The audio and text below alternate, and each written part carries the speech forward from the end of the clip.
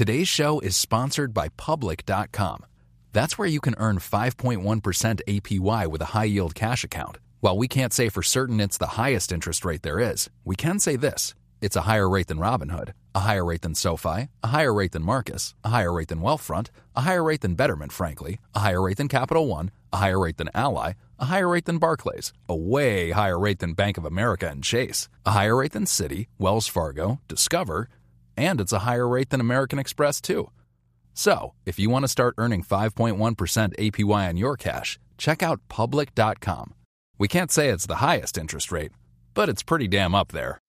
This is a paid endorsement for Public Investing. 5.1% APY as of March 26, 2024 and is subject to change. A high-yield cash account is a secondary brokerage account with Public Investing. Member FINRA SIPC. Funds from this account are automatically deposited into partner banks where they earn a variable interest and are eligible for FDIC insurance. Neither Public Investing nor any of its affiliates is a bank. U.S. only. Learn more at public.com/disclosures/high-yield-account. It can be hard to see the challenges that people we work with every day are going through. I'm Holly Robinson Peete. Join us on The Visibility Gap, a new podcast presented by Cigna Healthcare. Download it wherever you get your podcasts. This is Bloomberg Wall Street Week. What's the state of corporate governance? The deficit is a real issue. The U.S. economy continues to send mixed signals. The financial stories that shape our world. Fed action to calm concerns over dollar liquidity. Some encouraging China data. The 500 wealthiest people in the world. Through the eyes of the most influential voices. Larry Summers, the former Treasury Secretary. Starbucks CEO Kevin Johnson. SEC Chairman Jay Clayton. Bloomberg Wall Street Week with David Weston from Bloomberg Radio.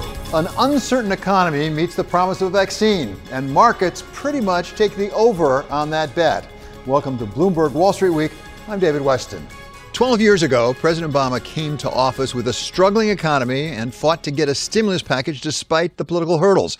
Austin Goolsbee was a key Obama economic advisor and saw from the inside what it took to get that done. He's now a professor of economics at Chicago's Booth School. There are some parallels in what we're seeing right now with a struggling economy, the need for stimulus everybody seems to agree on, some political difficulty in getting it done. What advice would you give to the incoming administration about how to do that and how to do it effectively? Well, I do think there are some parallels. If only Mitch McConnell was a thorn in the side of both of those. And I think the thought in 2009, if you remember, was let's do some, and if things remain bad, we'll just do more. But Mitch McConnell saw to it that there would not be more. So I think if you look at the incoming Biden administration, they're probably going to put some significant focus on try to get as much direct relief as you can, as early as you can, because the economy needs it. Now, one difference is in 2009, that was traditional stimulus. The U.S. government's going to spend money, try to get growth jump-started. This is different. I mean, this is a temporary wave that's spread over us, and we basically need to figure out a way to hold our breath for 6 or 8 months until the vaccine can be widely available and we can go back to doing what we were doing before. So our goal is to try to prevent permanent damage, which is a little different from stimulus. But I hope that they can agree to do something. I mean, we need the money right now. Well, and that goes to the question that's been pending, frankly, since July 31, when the supplementary unemployment benefits went away. The question is, do you hold out for the full loaf or take half a loaf? Thus far, the Speaker of the House, Nancy Pelosi, she's come down off of her $3.3 trillion, but still, she's insisted on a lot. Would you advise the incoming president to say, take what you can get during this lame duck session? I guess I disagree a little bit with the premise of that question. We need as much as we can get as soon as we can get it. My perception of what's happening is not that the Democrats are holding out. It's that, once again, like in 2009, Mitch McConnell has decided that a deal is not favorable to him before these Georgia runoff elections. And so it's not primarily a dispute about the size of the rescue. It's about one side not wanting there to be a bill at all. So I think if Mnuchin and Pelosi were the only two deciders, they would have been able to reach an agreement. I mean, they were close, on numbers and how long it would last. I just think the politics of this whole thing is quite complicated in the lame duck. Well, that's sobering because, as you suggest, if it's a question of not giving the other side credit for something before those runoff elections, that suggests we're not going to have anything until into the new year. And I'm quite afraid of that because, as you say, look, the unemployment money ran out. The CARES Act money through the PPP program that was going to help give a lifeline to small business, that money's run out. And the Treasury, you saw last week, said they're going to withdraw the money for the Fed Main Street lending facility. So that money's not going to be there. So I think this issue that we are inches away from having permanent damage that we did not have to have. That I think everybody should find sobering. So, Austin, talk about that permanent damage, as you put it, because there's a great deal of hope that a vaccine is coming. It's not here yet. It'll probably be at least into the middle of next year before it really is widely disseminated. And so we need a bridge to get there. What kind of damage can happen in the meantime? Because some people might say, well, let's just wait. We'll get the vaccine. We'll be okay in the long run. Yeah, but we need the bridge, like you said. And the alternative is falling down in the water. And there are literally millions of businesses around the country that I would say they're going to go bankrupt. But as you know, something like 90% of business closures they can't afford to go through bankruptcy. They just shut the doors and they're never heard from again. And that's a space that we absolutely don't want to have to go down. But right now we're on path to. Two, in all the states and pretty much all the major cities of the country, they're having revenue shortages like they've never seen, with expenses that are up dramatically because of the pandemic. And they're going to have to start laying off policemen, firefighters, teachers, and a whole bunch of state services that we kind of need at a moment like this. So I think those are the two big speed bumps that I fear. And then the third is, underlying this whole thing, the virus is the boss. And if you cannot get control of the spread of this virus until the middle of next year when the vaccine comes, there will be thousands of people who die unnecessarily. There will be tens of thousands of people who are hospitalized or suffer permanent health damage, permanently, unnecessarily. So I really hope that Congress does as big a package of relief as they can as rapidly as possible so we don't get people evicted from their homes. I mean, millions of people are going to get evicted. That was Austin Goolsbee, professor of economics at Chicago's Booth School. Coming up, OPEC Plus decides to ease off the brakes, but very gradually. We talk with Daniel Yergin about what difference it will really make. That's next on Wall Street Week on Bloomberg. Today's show is sponsored by Public.com. That's where you can earn 5.1% APY with a high-yield cash account. While we can't say for certain it's the highest interest rate there is, we can say this. It's a higher rate than Robinhood, a higher rate than SoFi, a higher rate than Marcus, a higher rate than Wealthfront, a higher rate than Betterment, frankly, a higher rate than Capital One, a higher rate than Ally, a higher rate than Barclays, a way higher rate than Bank of America and Chase, a higher rate than Citi, Wells Fargo, Discover, and it's a higher rate than American Express, too. So, if you want to start earning 5.1% APY on your cash, check out Public.com. We can't say it's the highest interest rate, but it's pretty damn up there. This is a paid endorsement for Public Investing. 5.1% APY as of March 26, 2024, and is subject to change. A high-yield cash account is a secondary brokerage account with Public Investing. Member FINRA SIPC. Funds from this account are automatically deposited into partner banks where they earn a variable interest and are eligible for FDIC insurance. Neither Public Investing nor any of its affiliates is a bank. U.S. only. Learn more at public.com/disclosures/high-yield-account.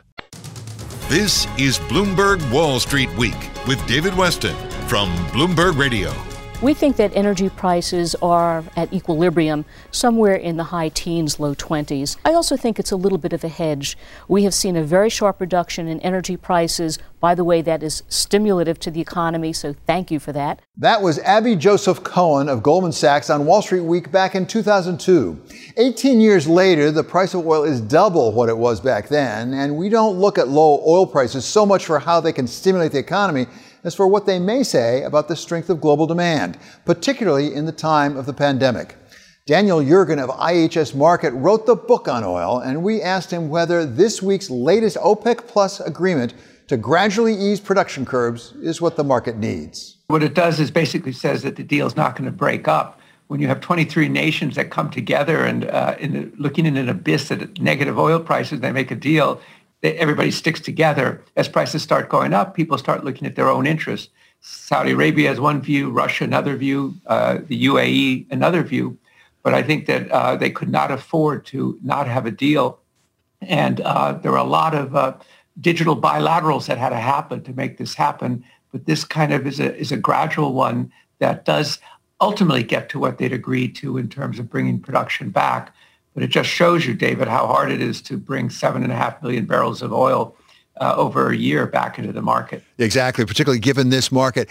Just one part of, forgive the expression, Kremlinology here. I'm hearing some people say it was important that Russia was presiding. They were chairing the meeting rather than Saudi Arabia. Do you put any stock in that?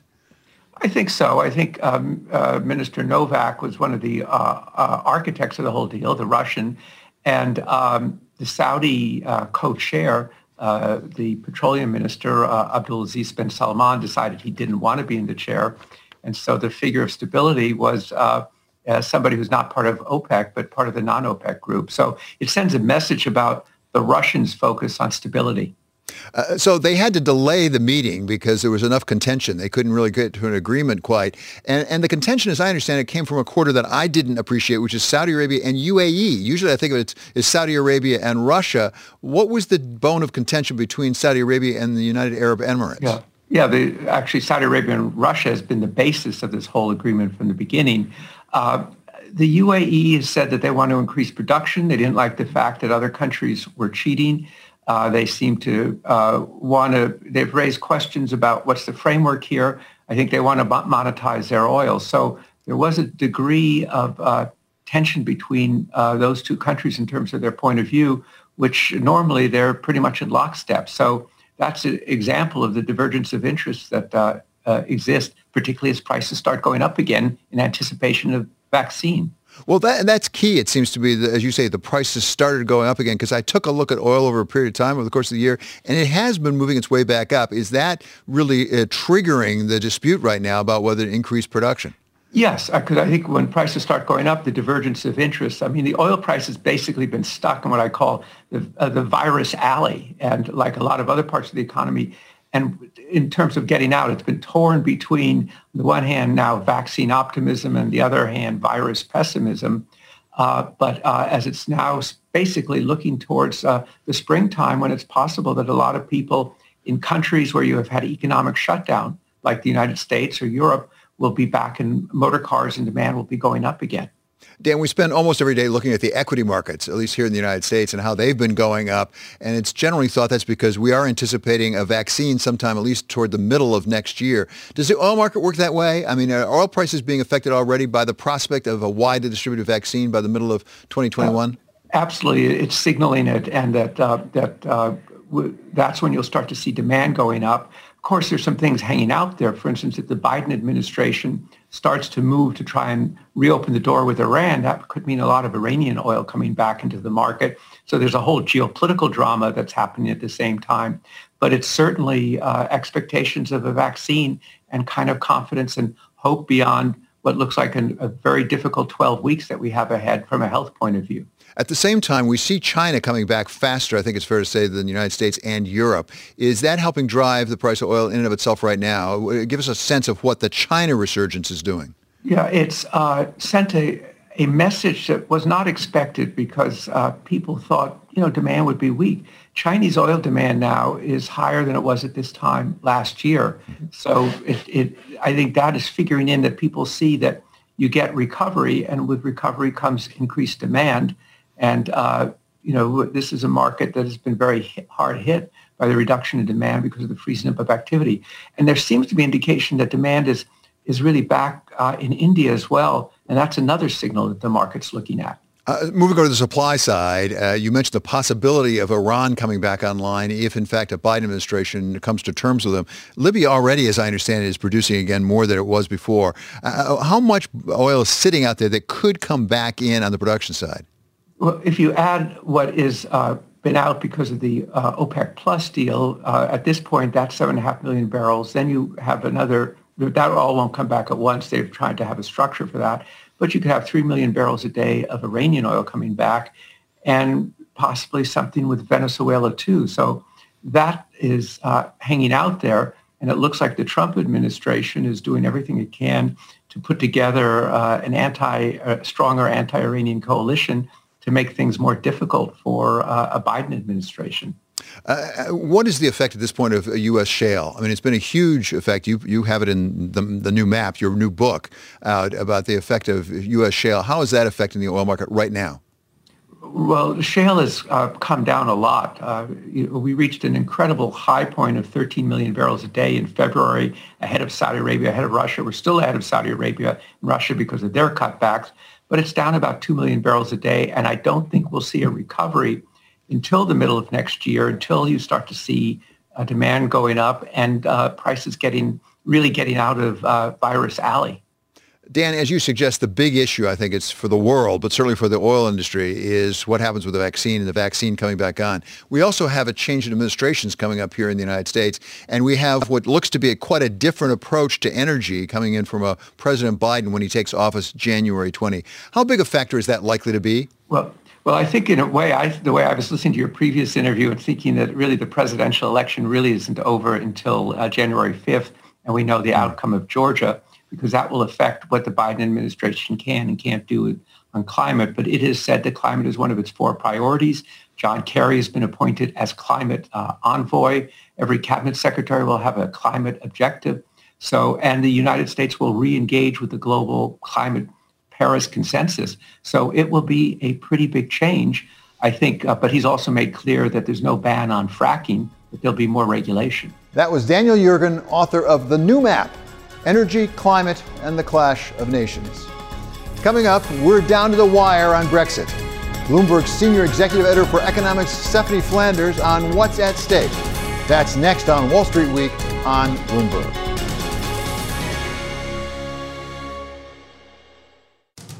This is Bloomberg Wall Street Week with David Weston from Bloomberg Radio. Less than a month to go until the United Kingdom leaves the European Union with or without a deal. After years of back and forth, it's hard to see how the parties have truly narrowed their differences over harmonizing regulations, over the Irish border, or over those fish.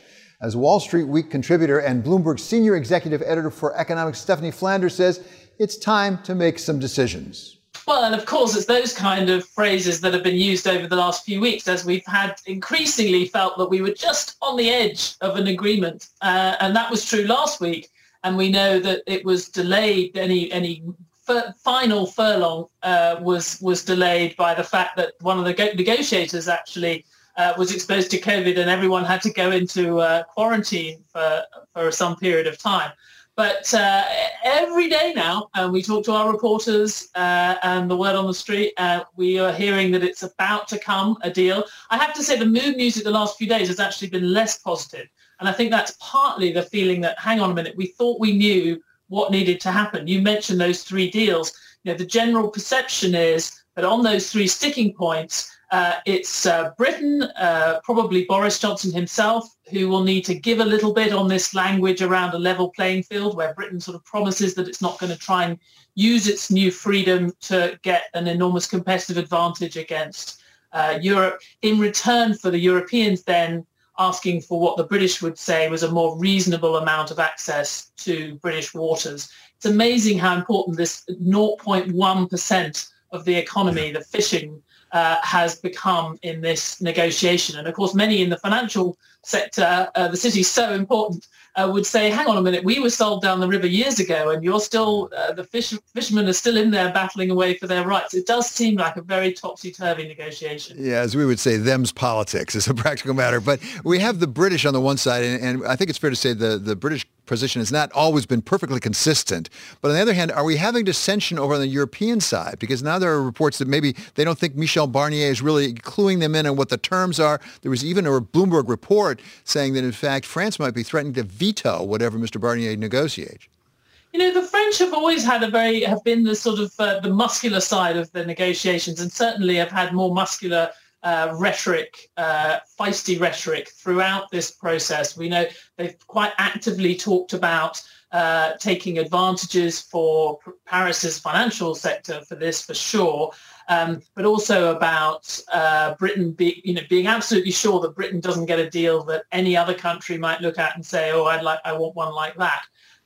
Whether that's sort of classic, not to play to too many stereotypes, but is it the sort of Gallic desire to sound macho, or whether there's something more fundamental there, a real disagreement? I'm not so sure. I mean, what has been really striking throughout, you pointed to the inconsistencies on the British side. In general, the Europeans, this is a lot of countries with a lot of different interests in this negotiation, have been remarkably of one voice throughout. And I suspect that will continue, even if you get a little muttering around the edges. What is the real deadline? I mean, there are so many deadlines. Now I'm hearing like December 18, because they do have to get ratification, right, after they get a deal done. Yeah, and it's been interesting because the British set a deadline of October, middle of October, a while ago. So that was the sort of drop-dead date. The Europeans were always a bit sort of poo-pooed that. Then it went through November. I interviewed the Irish Prime Minister a few weeks ago for the Bloomberg New Economy Forum. He thought the deadline could slip into the middle of December. Now they are talking about a bit later. I think the idea is once you get into that kind of territory, everything would be provisional. You wouldn't be able to get ratification in the European Parliament. And in a sense, you would be prolonging the agony, because you would still be having to go back and finalise this deal that you did already in the final hour. So I think people are hoping that we won't be pushing those further deadlines, not least because the new vaccine that Britain has just confirmed we haven't got it from Belgium yet, and we certainly don't want to get shipments to be interfered with come January. So we're all going to need to be watching this very, very closely over the coming days and weeks. By the way, if they don't get a deal done by December 31, can they just keep negotiating into the new year? I understand WTO restrictions will come into effect, but why couldn't they do a deal on January 15 or January 30?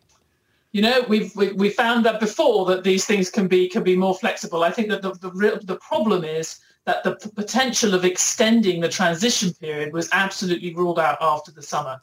There was a deadline, I think it was in August, where the British had to apply for an extension. And they said, despite COVID, despite everything else, the government was adamant it wouldn't have an extension. So legally, you're right that the change has to happen on January 1st. Whether you'd have enough goodwill, enough desire to negotiate with the same kind of pace and energy when you've already crashed through that crucial legal deadline, I'm not so sure. But yeah, technically, they could carry on talking. That was Stephanie Flanders, Bloomberg's Senior Executive Editor for Economics. Coming up, we wrap up the week with our special contributor, Larry Summers of Harvard.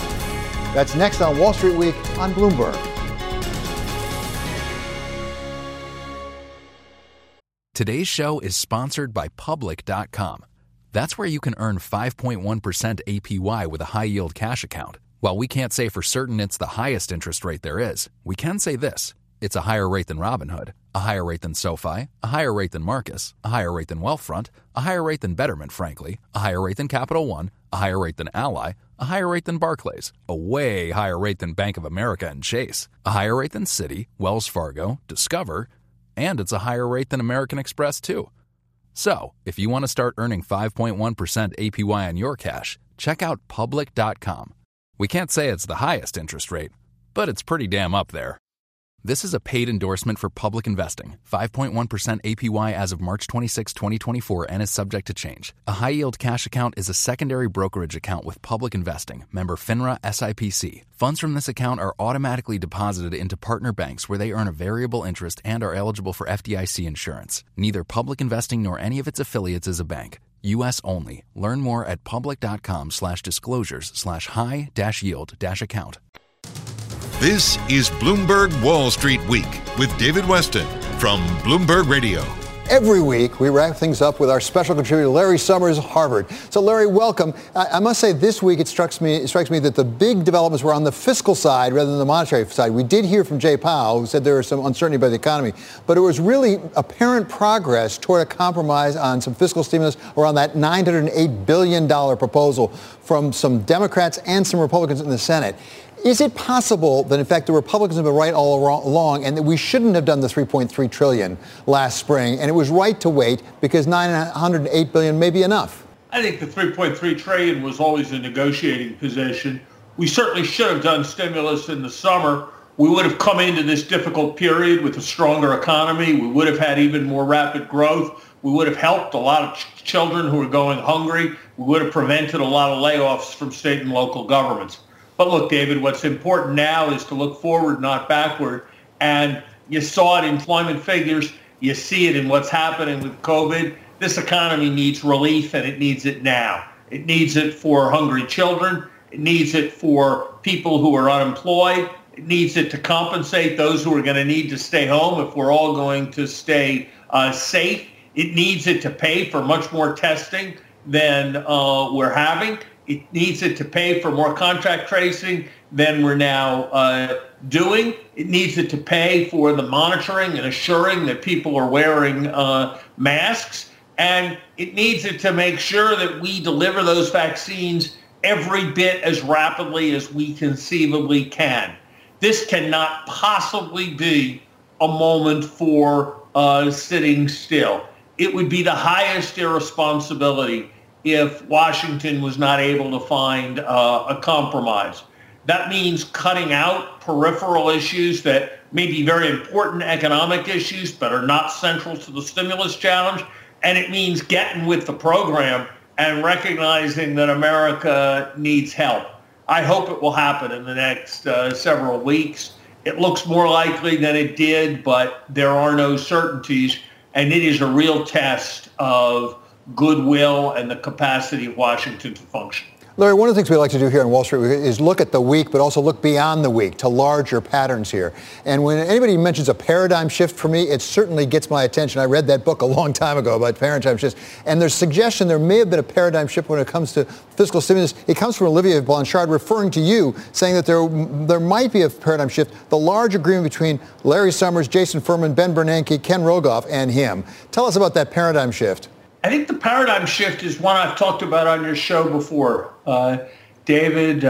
For 40 years since the inflation of the 70s, the preoccupation of macroeconomic policy has been with monetary discipline to avoid inflation and fiscal discipline to prevent crowding out. Now, when we've got zero interest rates and zero interest rates projected for a very low interest rates projected for a very, very long time, we're in a different paradigm. We're in a paradigm where the challenge is absorbing all the savings that an unequal and uncertain private sector generates. And that means we're going to have to think about fiscal policy not just as a counter-cyclical tool, but as a chronic instrument that we're going to need to use to maintain demand. If we don't have fiscal policy, we are going to have pathologically low interest rates. We are going to have, with those pathologically interest rates, savers who don't have a chance to make it for their retirement, exploding asset prices and potential financial instability, rising inequality, and economies that aren't going to reach their full potential. So the right way is to provide more stimulus to the economy, and we probably can't provide it with monetary policy, and even if we could, the side effects would be catastrophic in terms of financial instability. So we need to think about fiscal policy as a permanent tool of maintaining demand management. That is a very different view than the one we've had. It may well not be the right view forever, but it's the right view for coming decades. So apply that approach to fiscal policy, which would be a paradigm shift, as you say, to what we're facing right now, what Roger Altman referred to as a split-screen economy, where we're looking at 3-4 months of really tough times, perhaps with a snapback if a vaccine is widely distributed toward the middle to the end of next year. Can we have one fiscal policy that handles both of those very different conditions? I think so, because even with the snapback, even with a very good period of growth, we're still going to be short in terms of total number of jobs of where we thought we were.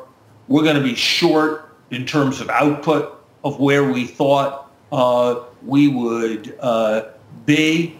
And we are going to need to run deficits of a kind larger than people used to think were appropriate. And the truth is it's going to be okay, because we're going to be able to run those deficits given how much savings there is to absorb them and given how little pressure there is coming from credit markets. So I don't think this is an alarming prospect. In many ways, low costs to borrow for public investment are a boon, are a good thing, just like businesses regard low borrowing costs as a good thing, and all of us as homeowners regard the ability to refinance our mortgages, the ability to get a larger home or a second home at a lower carrying cost because of low interest rates. We regard those as positive things, and the same thing is operative in terms of public investment.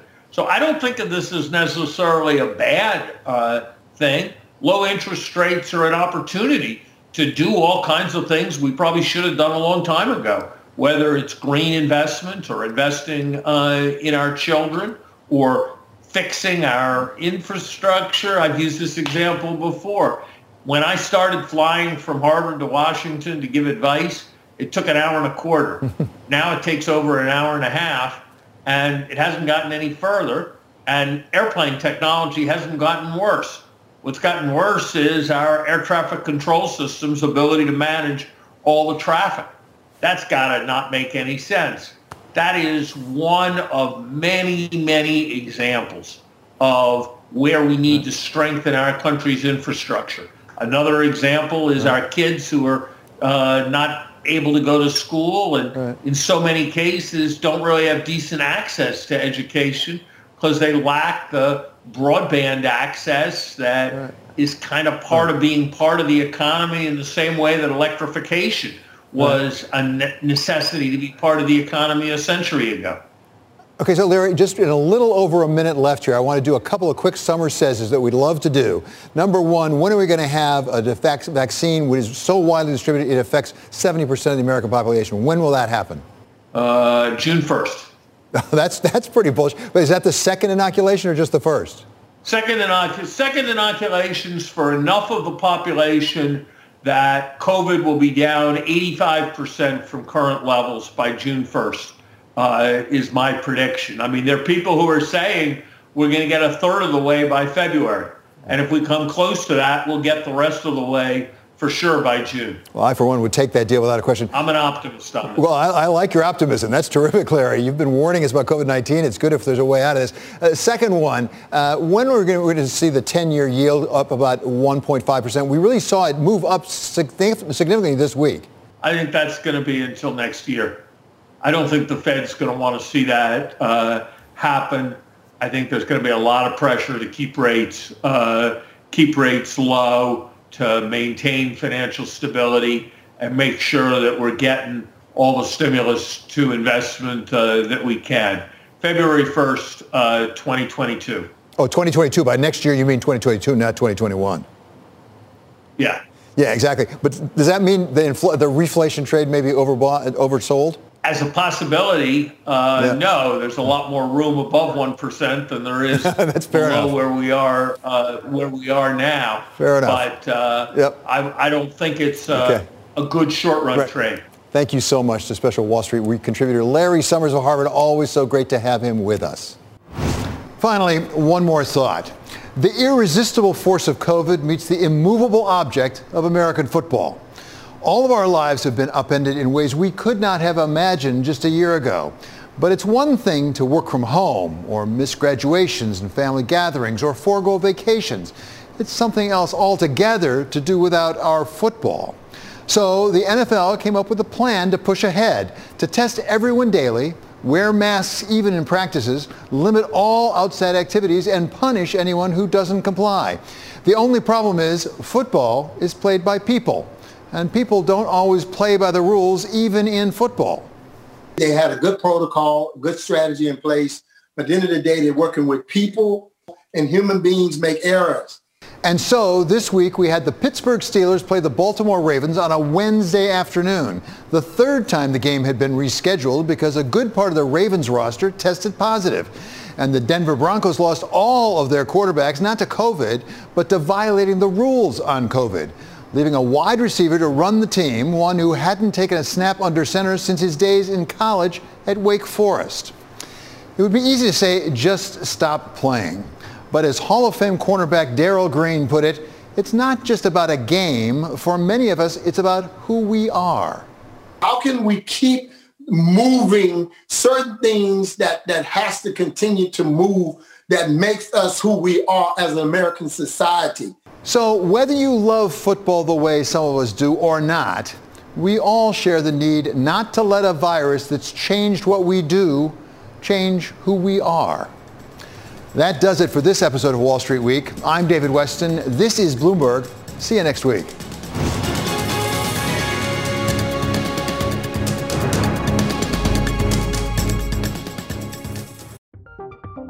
From Silicon Valley to Wall Street, the promise and perils of artificial intelligence are playing out on the world stage.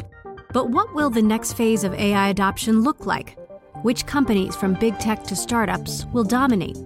And where do the risks and unintended consequences lie? I'm Emily Chang. Join me at Bloomberg Tech in San Francisco, May 9th, to answer many of the industry's burning questions, alongside Snap's Evan Spiegel, Xbox President Sarah Bond, OpenAI's Brad Lightcap, top researcher Dr. Fei-Fei Li of Stanford, and many more. More details and just a few tickets left at Bloomberg.com/TechSF.